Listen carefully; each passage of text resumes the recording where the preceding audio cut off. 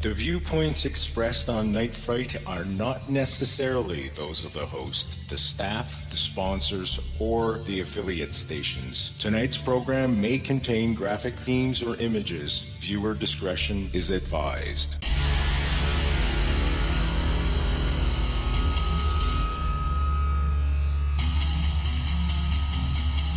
There is a time for question. There is a time for answers. There is a time to challenge. There is a time to speculate. There is a time for change. There is a time for truth. The time is now.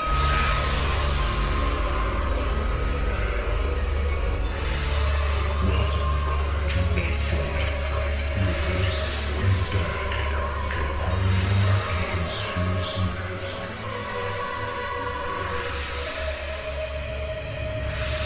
And now your host, Brent Holland.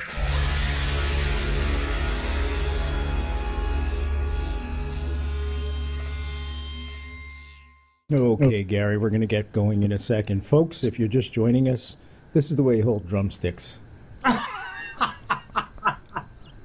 There's a reason for that. Showtime! Welcome to the show. I'm Brent Holland, and welcome one and all to Night Fright.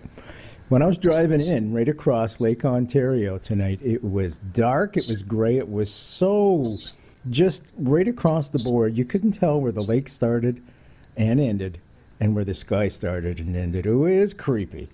So it's a cold, stormy night out there. It's crisp. It's a typical October Eve. There's only one thing to do.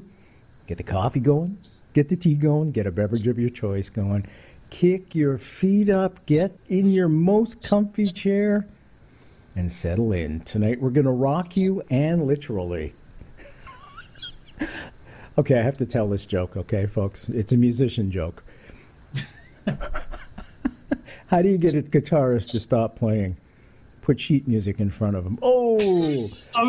What did the drummer get on his IQ test? Drool. How do you tell him the drum riser's level? You get drool out of both sides. Our Gary Patterson is here to discuss his book, Take a Walk on the Dark Side, Rock and Roll Myths, Legends, and Curses. Our Gary Patterson is being called the self-styled Fox Mulder of rock and roll.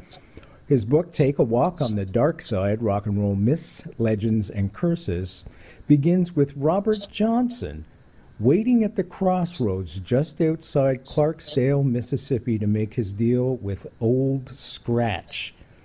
Other chapters focus on hidden messages in rock, Jimmy Page and the Led Zeppelin Curse, strange fatal coincidences in the Allman Brothers and Lynyrd Skynyrd bands, and a discussion of an exclusive group of musicians who were members of, quote-unquote, the club.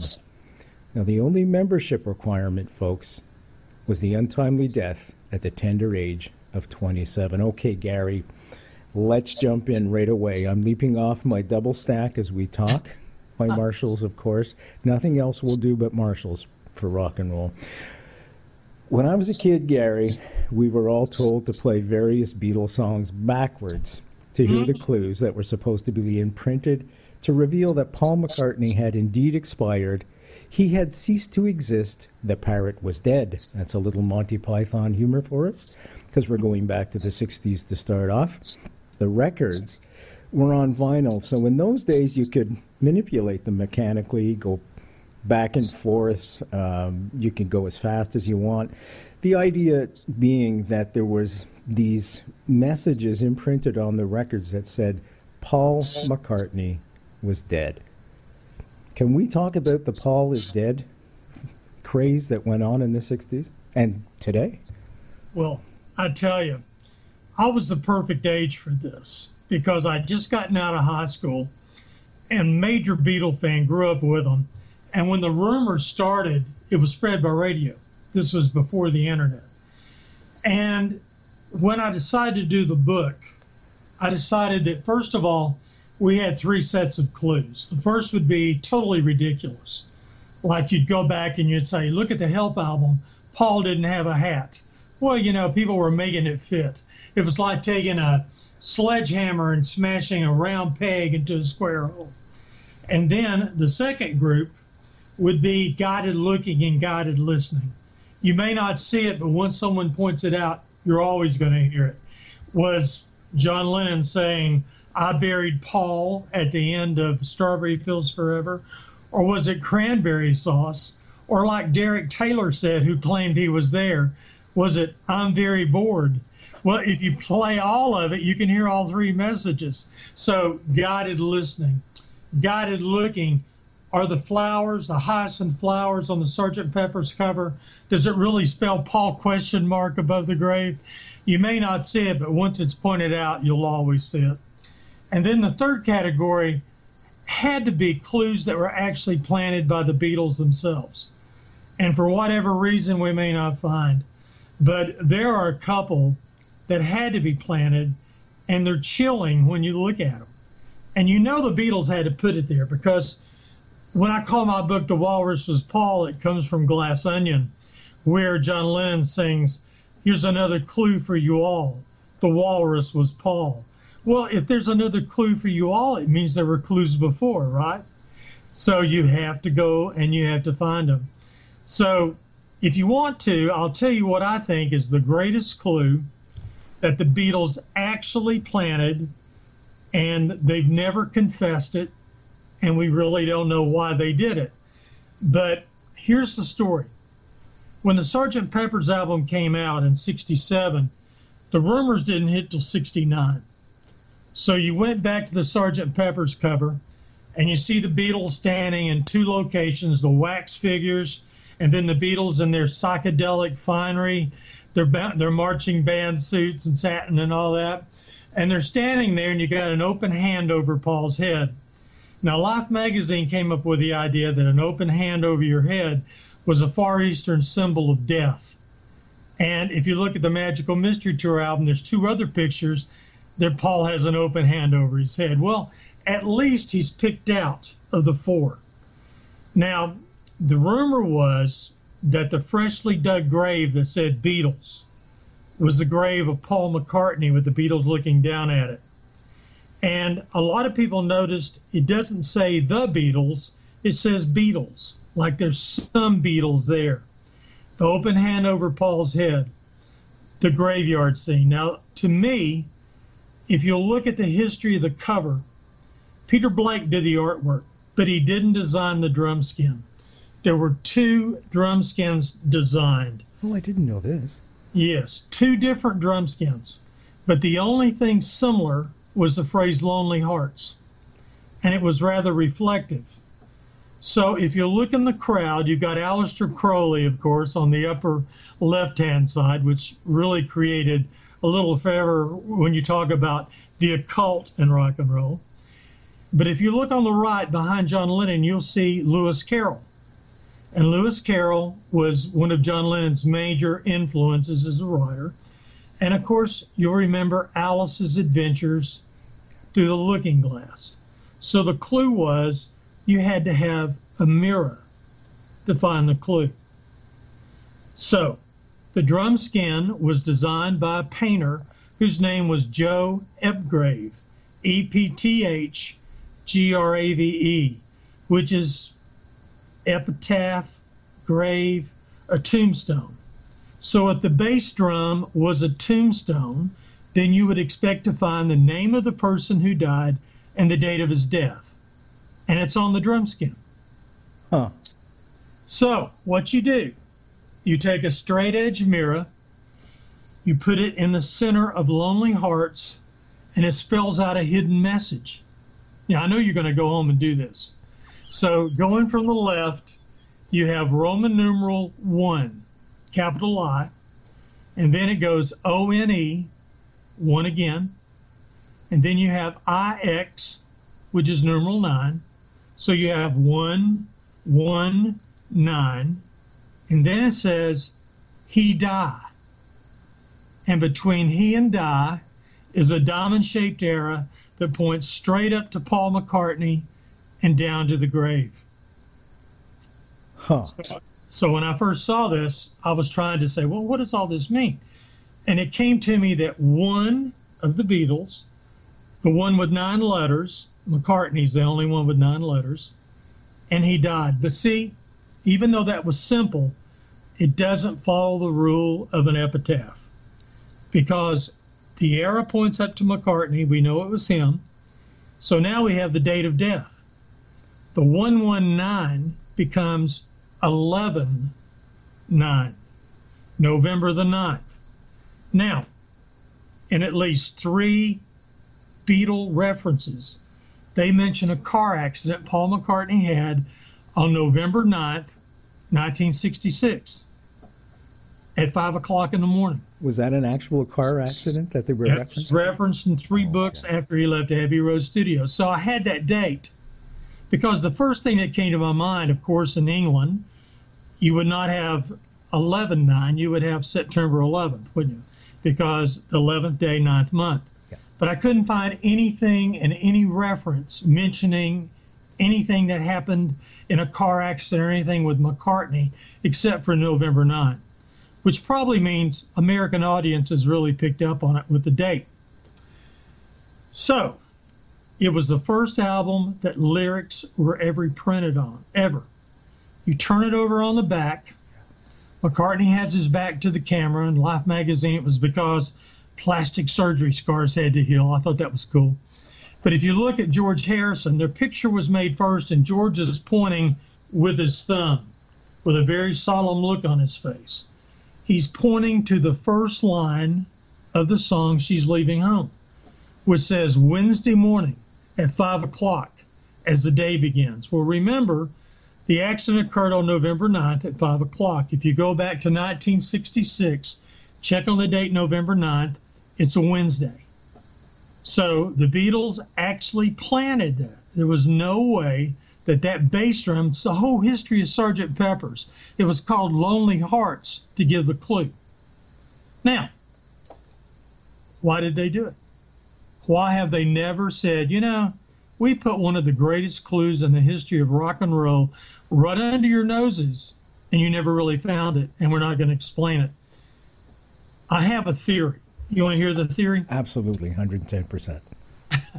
Because I have one too, but go ahead. All right, well, let me hear yours first, and then I'll take I was going to say it was right around the era when the Bible Belt got a hold of all the Beatles albums, because John had come out and said something to the effect that more people in the world had heard of the Beatles than they had of Jesus Christ. Well, this didn't fly well with the Bible Belt in that era. You know, we're looking at the 60s here, folks. We always got to be cognizant of the era we're talking about. And people were on the radio, DJs and everybody else were saying, burn your Beatles records. It was very popular. And to combat that, I think that they came up with this marketing campaign in order to take people's minds off that and sell records. Bottom line, sell records. I don't know. What do you think? I think you're very close, in my opinion, because once John Lennon said the Beatles were more popular than Jesus Christ, they were doing their second tour. And when they went to Memphis, John Lennon received a note saying he was going to be shot on stage at 9 o'clock. I didn't know that. Yes, and when they were performing in Memphis, you had the Ku Klux Klan, you had all these people who were against the Beatles. Right. Someone threw a string of firecrackers, and they started going off, and the Beatles stopped, and they looked at each other to see who had been shot. And then after they left Memphis and they flew to the Philippines, and they were beaten because they didn't go to the party of the president. They were on a plane, and George Harrison said, you know, it's not fun being a Beatle anymore. And that's when they stopped their live performances. I like the marketing idea, and it goes into my theory. Sgt. Pepper was completely different from any album the Beatles had ever recorded. That's true. They were revolutionary. Yeah. Revolver came first, and Revolver was a complete change. One of probably my favorite Beatle album of the period. Psychedelic. And then they go into the instrumentation, thanks to Pet Sounds by the Beach Boys, you know, competition. Mm-hmm. And they went into it. And maybe the thought came, what if we can't sell this album? What if we have... Gary, can I just get you to back off your camera maybe 6 inches, just so we can see your face? Oh, well, Oh, it's that's lovely oh face. yeah, look at That- that. All right, now I'm That's in the right much better. position.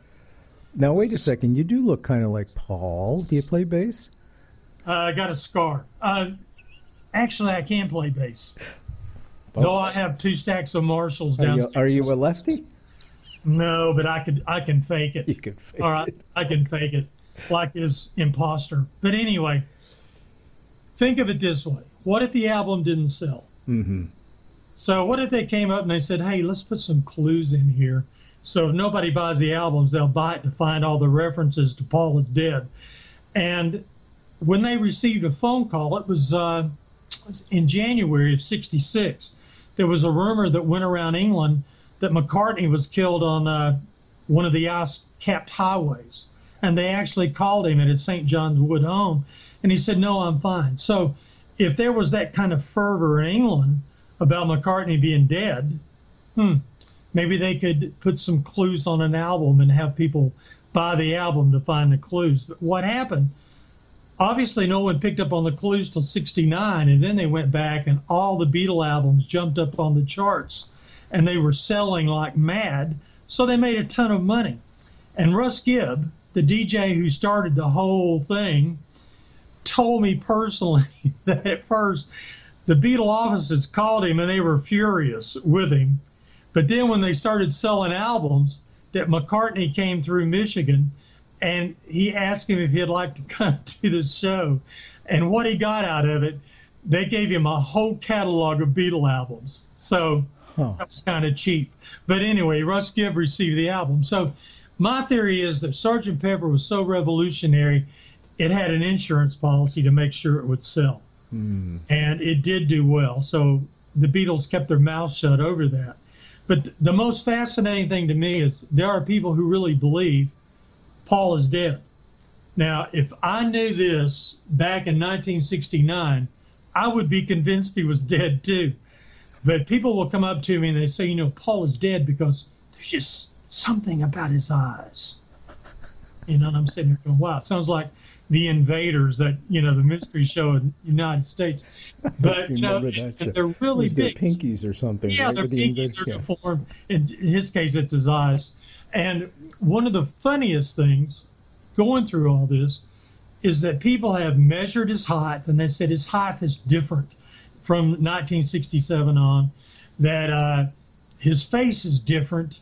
And so actually what I had to do, doing this on Coast to Coast, is I went to a graduate in forensic studies from the Body Farm in Knoxville, Tennessee with Dr. Bass, and I said, look at these pictures, look at his face, and tell me, is this an imposter? And they said that when you do a photograph, to make it fit, you have to stretch it.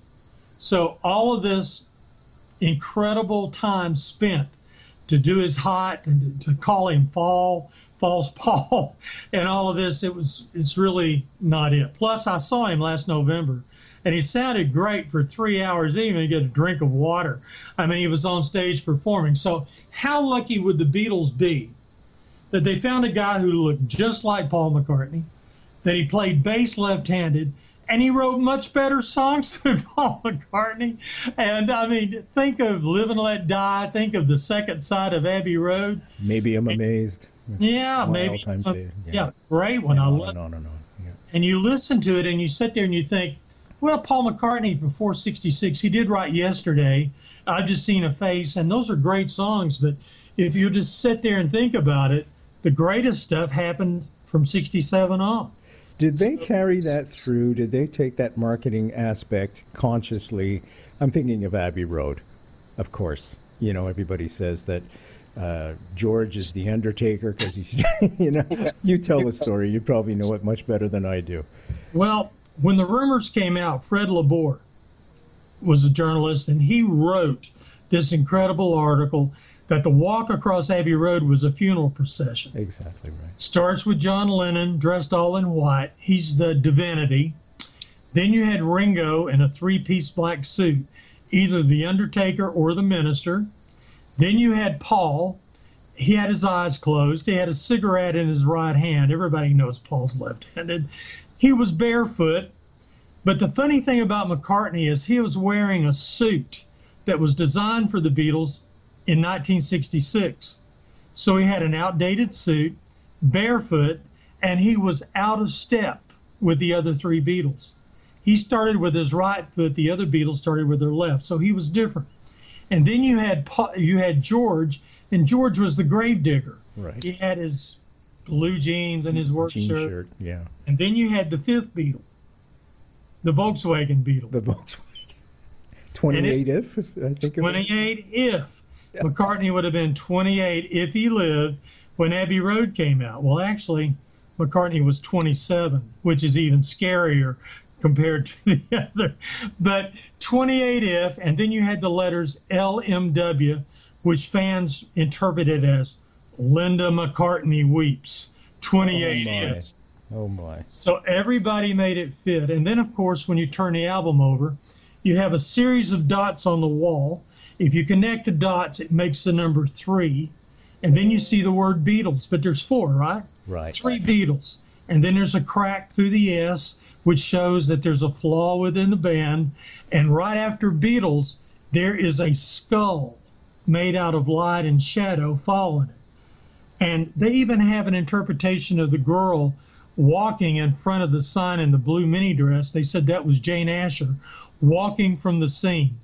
So it was huge. It was probably, well, it was the greatest hoax in rock and roll history, probably second only to Orson Welles' War of the Worlds. War of the Worlds, yeah. That was probably the greatest one in media, and probably the second great urban legend next to Robert Johnson. So we have a look at that. Let's go to Robert Johnson in a second. Folks, we're having some fun tonight.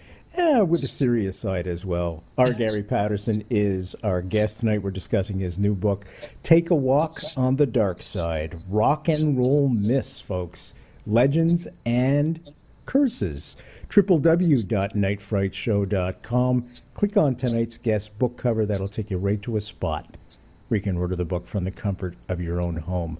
Okay, let's go to Robert Johnson. Now, there was a movie that came out, I think it was 1988, if I'm not mistaken. Let me just scroll down. Yeah, it was 1986, actually. It was called Crossroads, and it was made precisely from this next lore that we're going to be discussing. It starred Ralph Macchio and Joe Seneca and Jamie Gertz. Robert Leroy Johnson, he was born on May 8th, 1911. He died August 16th, 1938, at the age of 27. Faustian myth that he sold his soul to the devil at a crossroads to achieve success. Controversy around his death, like Mozart. He may have been poisoned by a jealous husband, so we're going to talk about that. Now, Robert Johnson, folks, was a black blues player deep in Mississippi, 1911. Yeah, so we got to put context, right? We have to put him in the era, in the geographical location as well.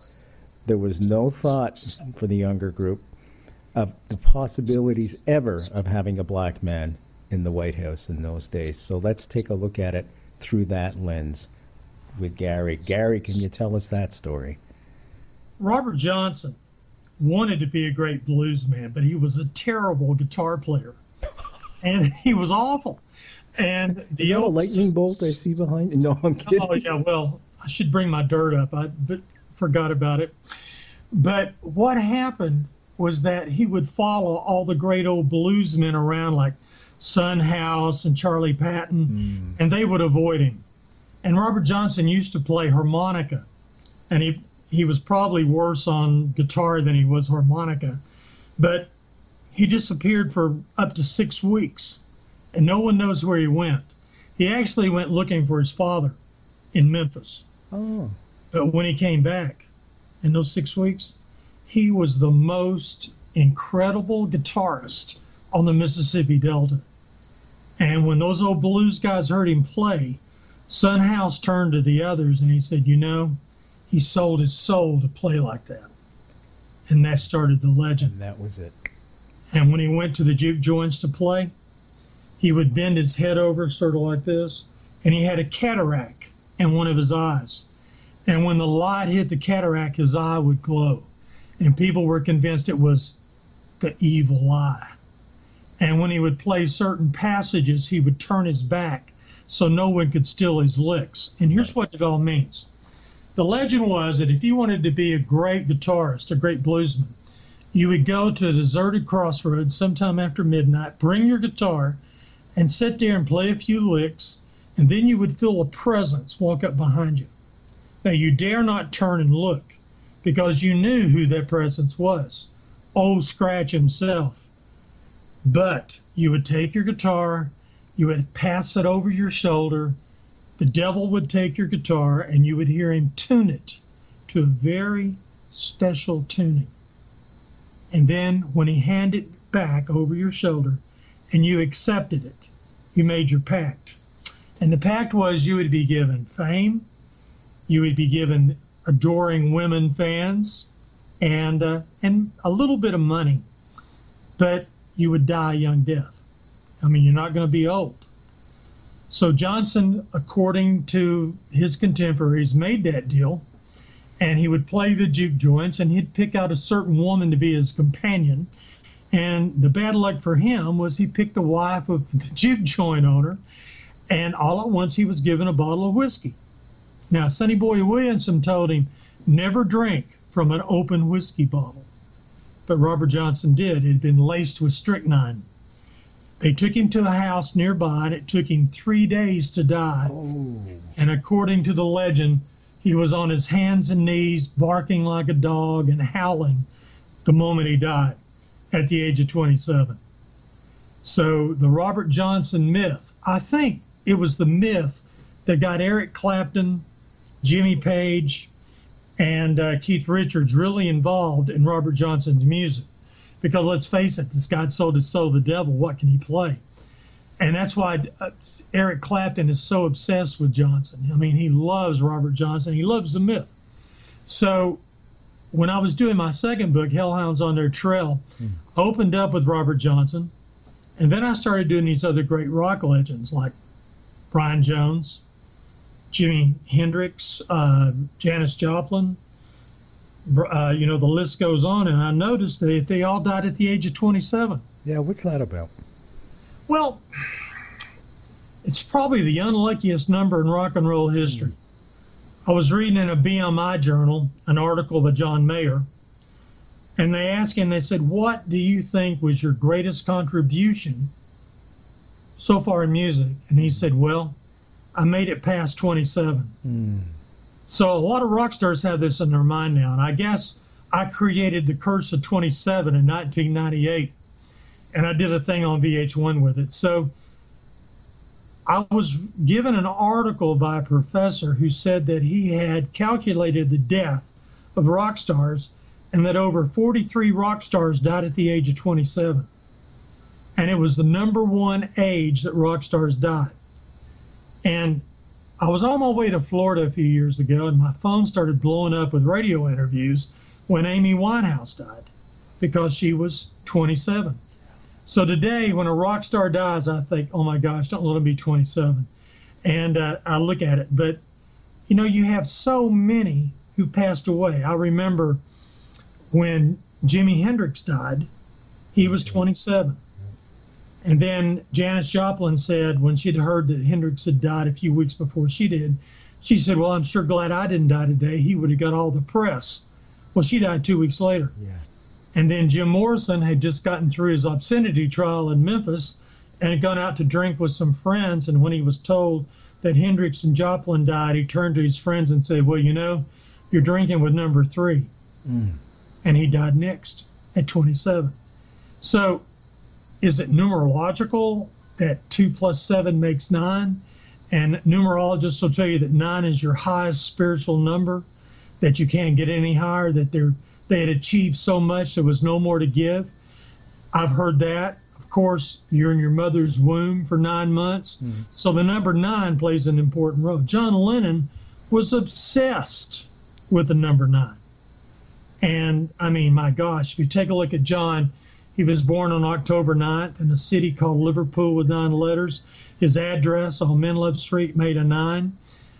He met Paul McCartney, who had 9 letters in his name. which made the Beatles only after McCartney joined. The Beatles were discovered on November 9th, 1963. You have Paul is Dead on November 9th, 1966. Beatles appeared on the Ed Sullivan Show on February 9th. The Beatles were discovered in 61, I should have said, by Brian Epstein. You had 9 years to 61, that's 1970, the year of the last Beatle album. 71, John and Yoko moved to the United States. You had 9 years to 71, that's 1980, the year that John Lennon was assassinated. He lived on at the Dakota on 72nd Street, which makes 9. He was shot and rushed to Roosevelt Hospital, 9 letters. The address of Roosevelt Hospital was 9th Avenue, and he was pronounced officially dead at 11:07. 7 + 1 + 1 is 9. He was born at 6:30 in the morning. 6 + 3 is 9. And when he died at 11:07, it was on December 8th. But being an English citizen from Liverpool, it's 5 hours earlier. So in England, he died on December 9th. And he was always conscious of how the number 9 related to his life. You can go back, you can look at the contracts the Beatles had that had a number of 9s. His mother was killed in a hit-and-run accident with a constable. The license tag added up to a 9. And you look at this and you think, well, that's just a great coincidence. But, you know, the best example of a coincidence is an explanation waiting to happen. So who knows? Who knows? But you had the number 9 there. And then let's take a look at 2016. Look how many artists, not only rock artists like Prince, Glenn Fry, but we were just talking about this the other night. Yeah. And you take a look at all those numbers, but you had 2016, you get a 9. So this is a 9 year. So whatever's happening, if there is something numerology, there's been a number of great artists taken from us. The most that I can ever remember all at once, though one year you had a number of artists who died in alphabetical order, which was real freaky, you know. And I know Gene Pitney, and then one of the Pointer Sisters, Billy Preston, and Womp Blump. And I thought, oh my gosh, not only are they dying, they're dying in alphabetical order. So I'm glad it started before Patterson, PA, and it went a little earlier on. I mean, I'm a rock historian, but you know, when you take a look at that, you're saying, you know, what a coincidence that is. Can we talk a little bit about Keith Moon, Mama Sure. Cass, Buddy Holly? That whole story surrounding that. I was a big Keith Moon fan. He was born the same day I was, but 10 years earlier. And he was instrumental for me getting into music. Now, I compose music for television and film, Right. NASA, ABC, and all those guys. So I blame him. And I play drums like him, too. Much to the chagrin of the lead singers that I've been in bands with. Moon the Loon, yes. Well, they say, you know, oh no, here comes Holland, the lead drummer. Well, you know, I have a friend, Jamie Oldacre, who was Eric Clapton's drummer from 1964 to 1990, and he knew Keith Moon. And one funny story before we start on the story you want to hear is they were at one of the Omni Hotel in Atlanta, and Pete Townsend was at the desk trying to get a room for he and Keith Moon. And while they were talking, Keith Moon was crawling on his stomach, trying to get through the lobby so they wouldn't see him. And the manager of the hotel said, no, not him, not him. And they had to pay like $100,000 down for any damage that'd be done to the room. And they said as soon as Moon got up to his room, he runs into the room, he takes the television set, runs it out, and throws it into a glass atrium. So a lot of hotels wouldn't let Moon stay. But one of the strangest stories with Keith Moon was that he was staying in a flat that was owned by Harry Nilsson, and it was in Mayfair. And what happened 4 years before, Mama Cass had died in the same place. And she died of a heart attack, not a ham sandwich, as the legend says. So it was a heart attack, so that part of an urban legend's not true. Well, it was the night of September 7th, and Paul McCartney asked Keith Moon and his date to attend a performance of the Buddy Holly story on the West End in London. So they went. This was actually the 6th. Yeah, the new movie starring Gary Busey. Oh, no, it's not the movie. It was the play. Oh, it was the play. My mistake. You see how I get it all wrong. Mm-hmm. Thank God you're here. The movie was bad enough. I mean, the screenplay writer of the movie, the Buddy Holly story, committed suicide the day the movie came out. Is that right? Well, I mean, if you can't even get the names of the Crickets right in a movie, it's probably not the greatest accurate rock historian movie that you would see, but it did introduce the music. But this was the play on the West End. Okay. When they got back, Moon went out and he took some medication to help with his drinking problem, and he overdosed on it. Now, he was pronounced dead on September 7th, which is Buddy Holly's birthday, after going to see the Buddy Holly play in the West End. And it was odd, plus in a room 4 years earlier that Mama Cass had died in. So a lot of times we take a look at the Buddy Holly curse, because when Buddy Holly died in the plane crash, strange things happened. You had the Winter Dance Party tour going on, and you had to have a replacement. So Ronnie Smith was brought in to duplicate Buddy's voice. Yeah. And when the tour was over, he goes back, checks himself in a sanatorium, and hangs himself, commits suicide. Buddy had written a number of songs called the Apartment Tapes. So the Crickets were still looking for a singer. So they took the 17-year-old kid out of Lubbock, whose name was David Box, and he moved to California. His mother and father went with him, and he stayed in the home with Peggy Sue Guerin and Terry Allison. And he recorded a song called Peggy Sue Got Married, which was the second song that Buddy had written for her. Well, he leaves the Crickets, starts his own band, had a hit song, regional hit song, called Summer Girl, and he chartered a small plane with members of his band. The plane crashed, and he was killed at the same age as Buddy Holly. Oh. Now, Buddy Holly's best friend was Eddie Cochran. And Eddie Cochran was Summertime Blues. Yes. And he was supposed to be on the Winter Dance Party. But he canceled because he did a television show. Well, it was like Final Destination. Eddie Cochran was convinced that death was after him because he would have been on that plane. So he becomes just really obsessed with it. He does a song called 3 Stars right after the plane crash. And when he does the song, his voice breaks up so badly that he tells his manager, he says, if you release this song, I'll never do another one. But the last song he recorded was called 3 Steps to Heaven. He goes to England, where Buddy Holly and Eddie Cochran were so much larger than they were in the United States. And he brought his girlfriend, Sharon Sheeley, over, songwriter, and he had her go out and buy all the Buddy Holly singles she could find. And she would come home, and he would be in his hotel room with the lights out, listening to Buddy Holly over and over and over again. And Sharon tells him, she says, Eddie, you've got to get over this. She said, you've got to get over this thing with Buddy. And he says, no. He says, because I think I'll be seeing him very soon.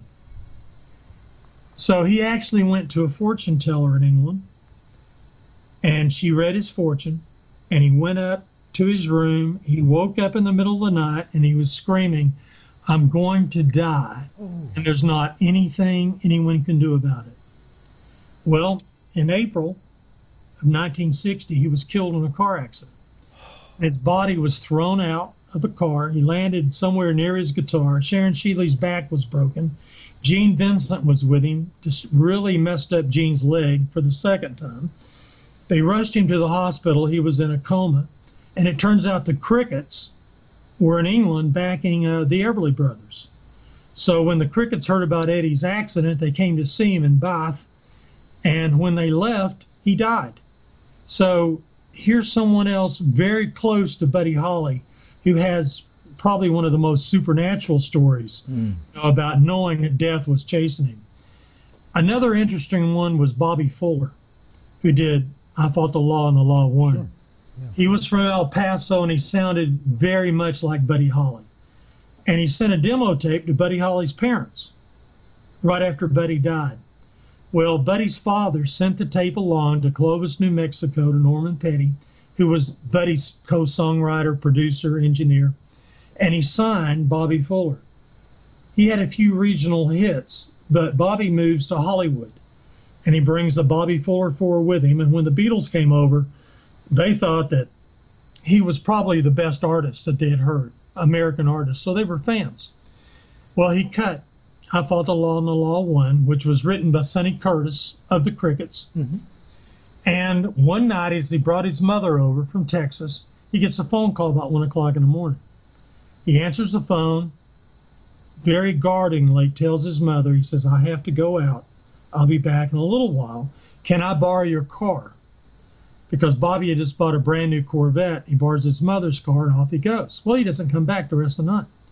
So now his mother is really terrified, calls his manager. They start looking for him. But around 5, 6 o'clock, she hears the car pull in the garage. So now she's at ease, but she doesn't see Bobby. She goes out to the car, and Bobby Fuller was found stretched across the front seat, badly beaten, bruised face, bruised chest. His left index finger was broken. He's a guitar player. You don't break your left index finger. He had been doused in gasoline, and there was gasoline down his throat. A gas can in the back seat. Well, his manager and owner of the label, Adelphi Records, was Bob Keane. He comes to the scene. He sees the police take the gasoline can and throw it in a dumpster. They don't even check for fingerprints. When he asked what happened, he said, oh, just some rock and roller who's committed suicide. Well, here's the problem. You can't drink gasoline. When you swallow gasoline, you immediately regurgitate it. So this gasoline had been forced down his throat. It was not suicide. You don't beat yourself bruised and black and blue and break your index finger and let your mother find your body laying over the front seat of her car. But today, no one knows what happened to Bobby Fuller. There is a theory that he was dating this girl who was a mobster's girlfriend, and there was a hit put on him. And that's what happened to Bobby Fuller. And I know that his brother Randy and the family had hired a private detective to find out what happened. The detective goes to his office a week later. 2 men are in his office at night. They shoot at him, and the private detective drops the case. Randy Fuller was ran off the road, so he and his family moved back to Texas, and they're still trying to find out what happened to Bobby Fuller. So he died at the same age of Buddy Holly. The first song he had that was a hit was I Fought the Law, which was Crickets. And the very last song he recorded was Love's Made a Fool of You, which was written by Buddy Holly. And if you take a look at the Gangland Murder with the girl, then I guess you might say it was rather ironic that Love made a fool of him. Can we take a look at some of the darker aspects of when musicians get involved with the paranormal and the occult? Thinking of Jimmy Page, Ritchie Blackmore. Can we talk about the Zeppelin curse? I'd love to. Thank you, sir. Well, first of all this started with Kenneth Anger. And Kenneth Anger was a filmmaker, still is, and he was a member of the Church of Satan, and he was a big fan of Aleister Crowley. So when he comes to England, he decides that he'd like to do a couple of films.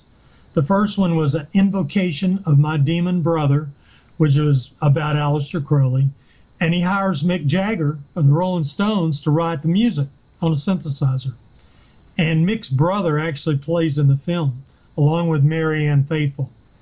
So a lot of strange things happened with the Stones, you know, and with Kenneth Anger. But the big one was Jimmy Page, because Page was a collector of Aleister Crowley memorabilia.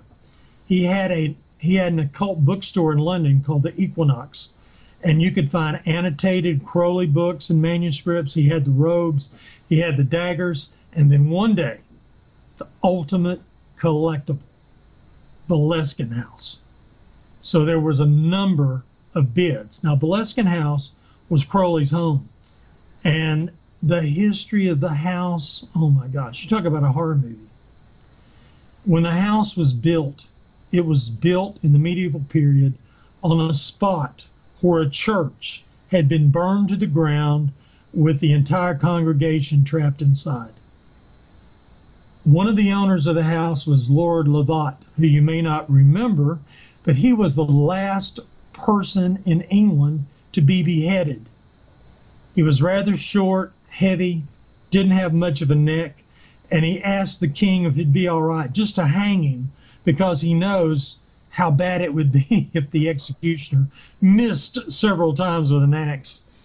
But it only took one stroke. And if you go to London and you go to the Tower of London, the White Tower, you can see the actual block and the axe that was used in his beheading. Wow.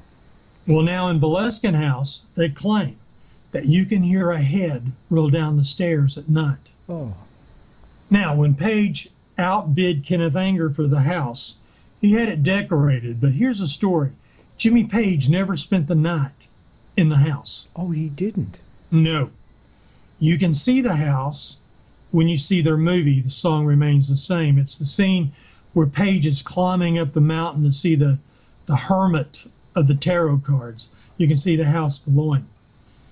Now, they would stay, but they wouldn't stay the night. Now, Malcolm Dent, who was the groundskeeper, told me that he had spent the night in the house and that he heard the sound of something scratching trying to get into his room. And he turned on the lights, and he said it started pounding on the door. And he said it was very quite fearful for him. So you get the idea that there was something there. What was it?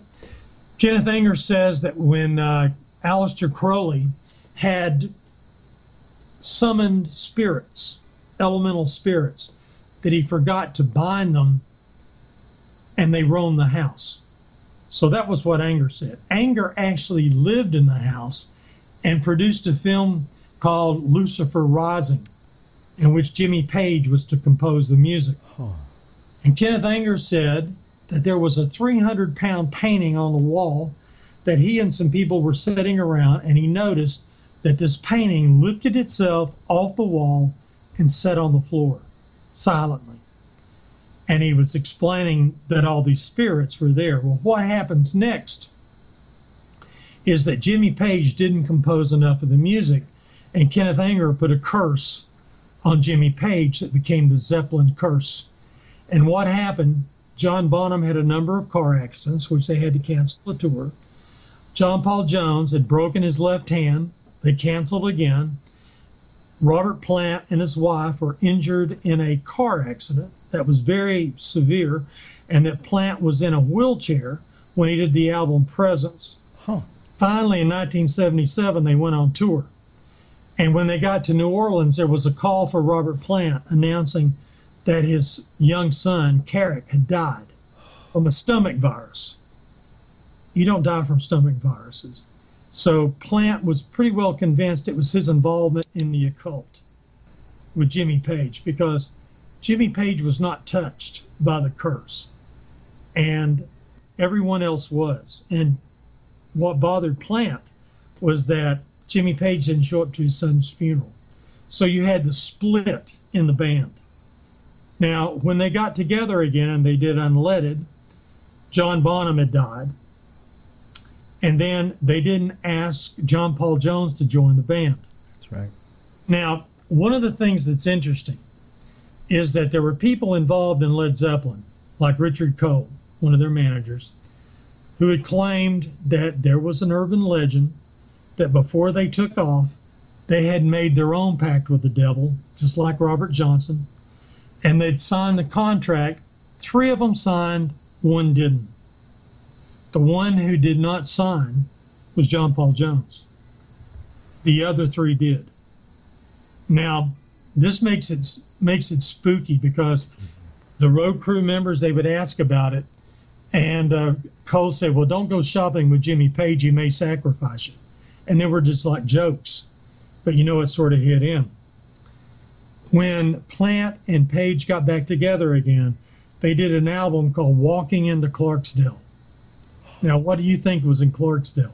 Oh, the Crossroads. Exactly. So you have that.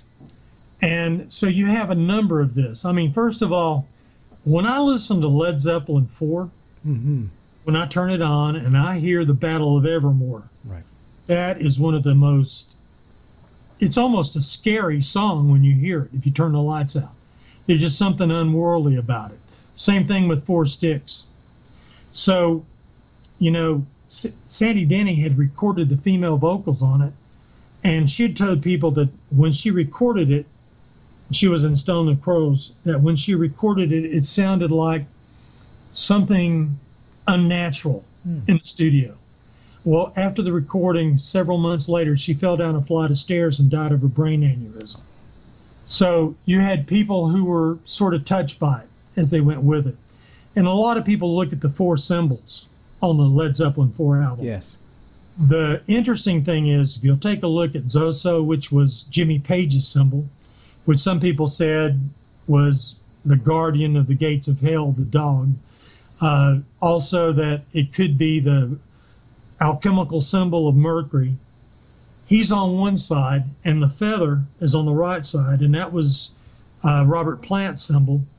And the other 2 symbols of, the symbol with John Paul Jones and Bonham were inside, which means the 2 strongest members with the occult were on the outside protecting the 2 inner.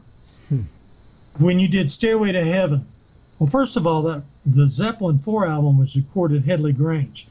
It used to be an old Victorian workhouse where a number of people having to work for their sustenance died there, terrible conditions.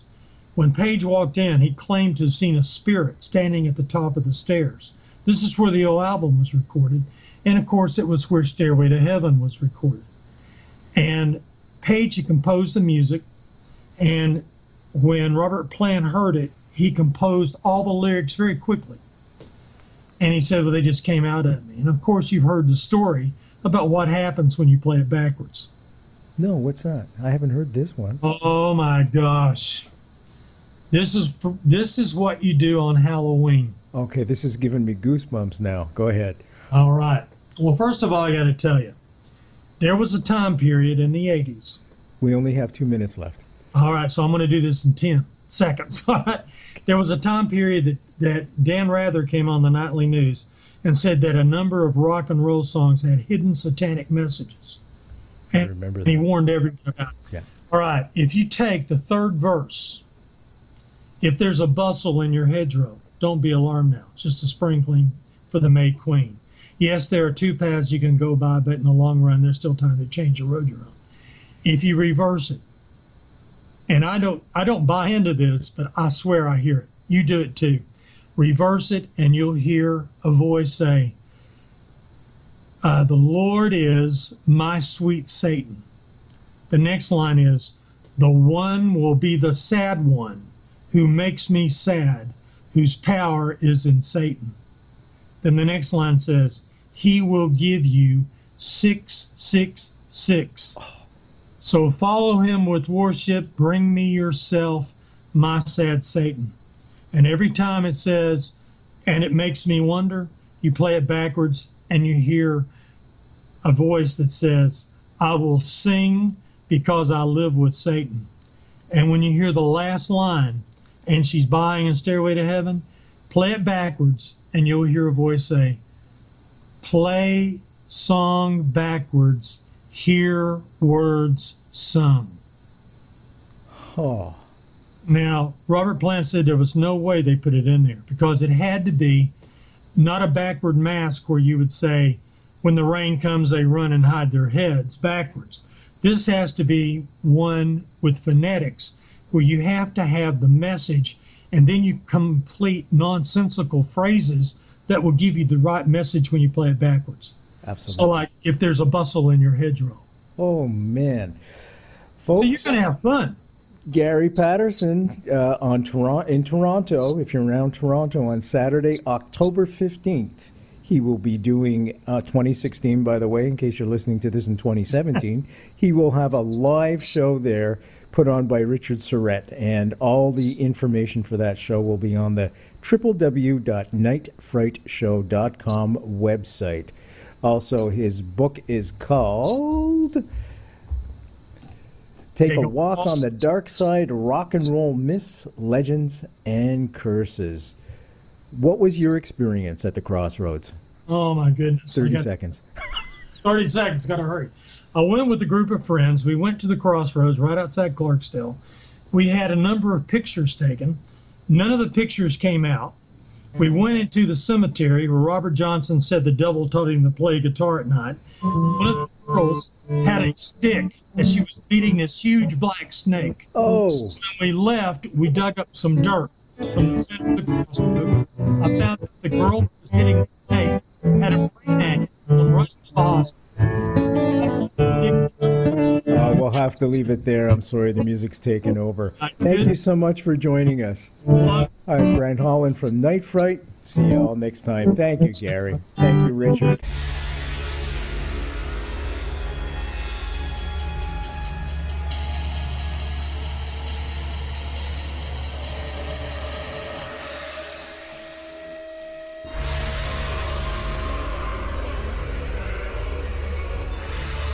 You're listening to Night Fright and your host, Brent Holland. The time is now. Your voice in the dark for paranormal and conspiracy.